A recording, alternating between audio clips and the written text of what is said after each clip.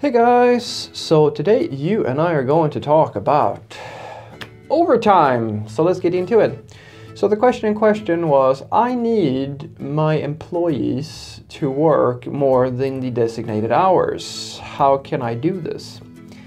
So the short answer is you need to talk to them and most likely offer them something. So one thing that I think is worth mentioning first and foremost before we get into this topic, because I think this is a little bit controversial, is that unless you have a really good reason and it's a very temporary thing that you need your employees to work more than what you're paying them for, I think that you shouldn't go down this route. Because the thing is that it's fairly well proven that you can force a person to work longer and longer hours, but they will become less and less productive. And unless it's a crunch type of situation where you really need to ship something quickly, or it's a temporary project that has a very sharp deadline or something like that, you should avoid this if at all possible, because it increases stress, it increases pressure and it's not a healthy thing to do to your employees. You might actually lose out on employees if you're forcing them or something like that, or they feel like they're being poorly treated.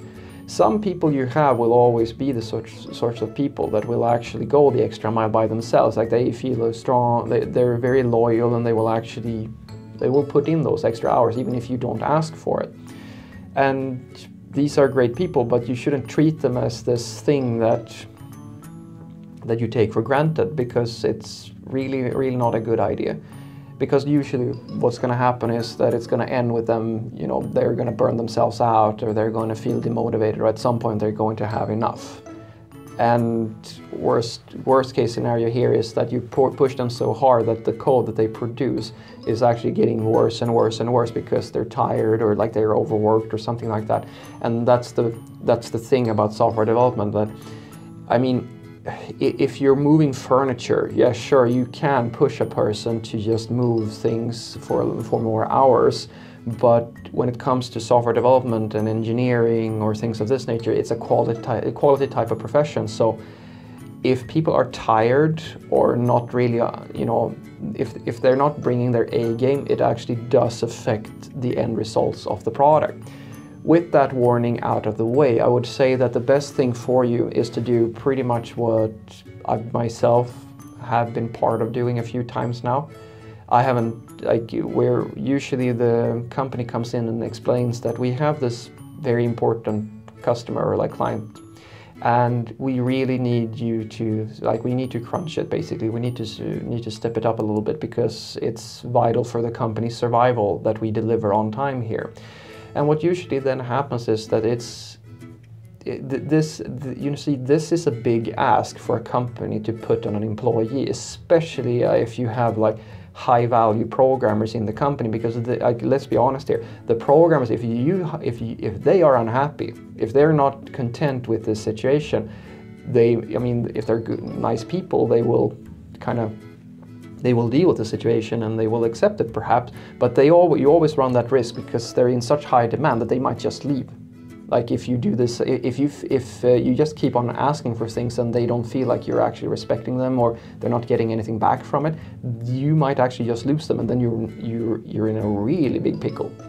So it's vital for you as the manager now, or as the employer, to understand that when you ask for this, you should not just think that people are grateful that they are working in your company and then you can just expect these things.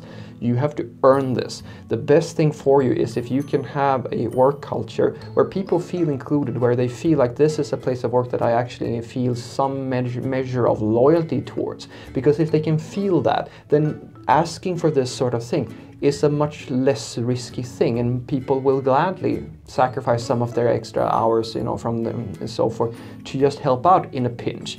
And I think that's as a nice thing, having, when the crisis is over or the big client is happy or so forth, then just make it a very natural thing that, well, we have flex hours and so forth, so I'm gonna have to ask you to go the extra mile on this one for a few days or weeks or whatever. And of course, I mean, if you need to take that time back, or like if you want to sleep in on a few days afterwards, then that's fine. You know, be a little bit relaxed about this whole thing. But if you're just going to try to squeeze every single person as much as possible because your business isn't sustainable or something like that, then I would say that you have a much more serious problem. And I don't really think that you can find a sustainable way of doing this. You can basically just more or less get new people in and force them to work long hours until you exhaust them, and then that's going to have to be your business model.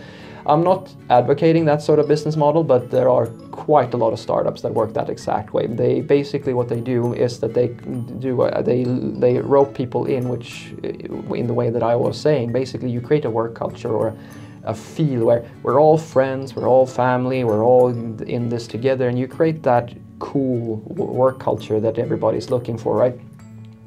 And then basically these small little perks like, oh, we have some beers on Fridays, or like you have some free sodas, or you have some fruit here, or stuff like that. These small tokens, they are the things that brings people in, and then when they're actually in, you actually squeeze you've worked them relentlessly. And some of them are going to leave, but some of them are going to either be insecure and like not know their own market value or things of this nature and just stick around and kind of deal with it because of personal reasons.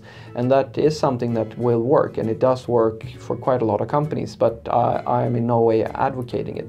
So what I want you to take away from this is that if you need your employees to go the extra mile for your company, I think that the best way for you to do that is to already to have a work culture, to have a company where people feel like they are being heard, they feel like they have some measure of loyalty and dedication to this company, and you earn that as a company by listening to people's ideas, by having a relaxed work culture where you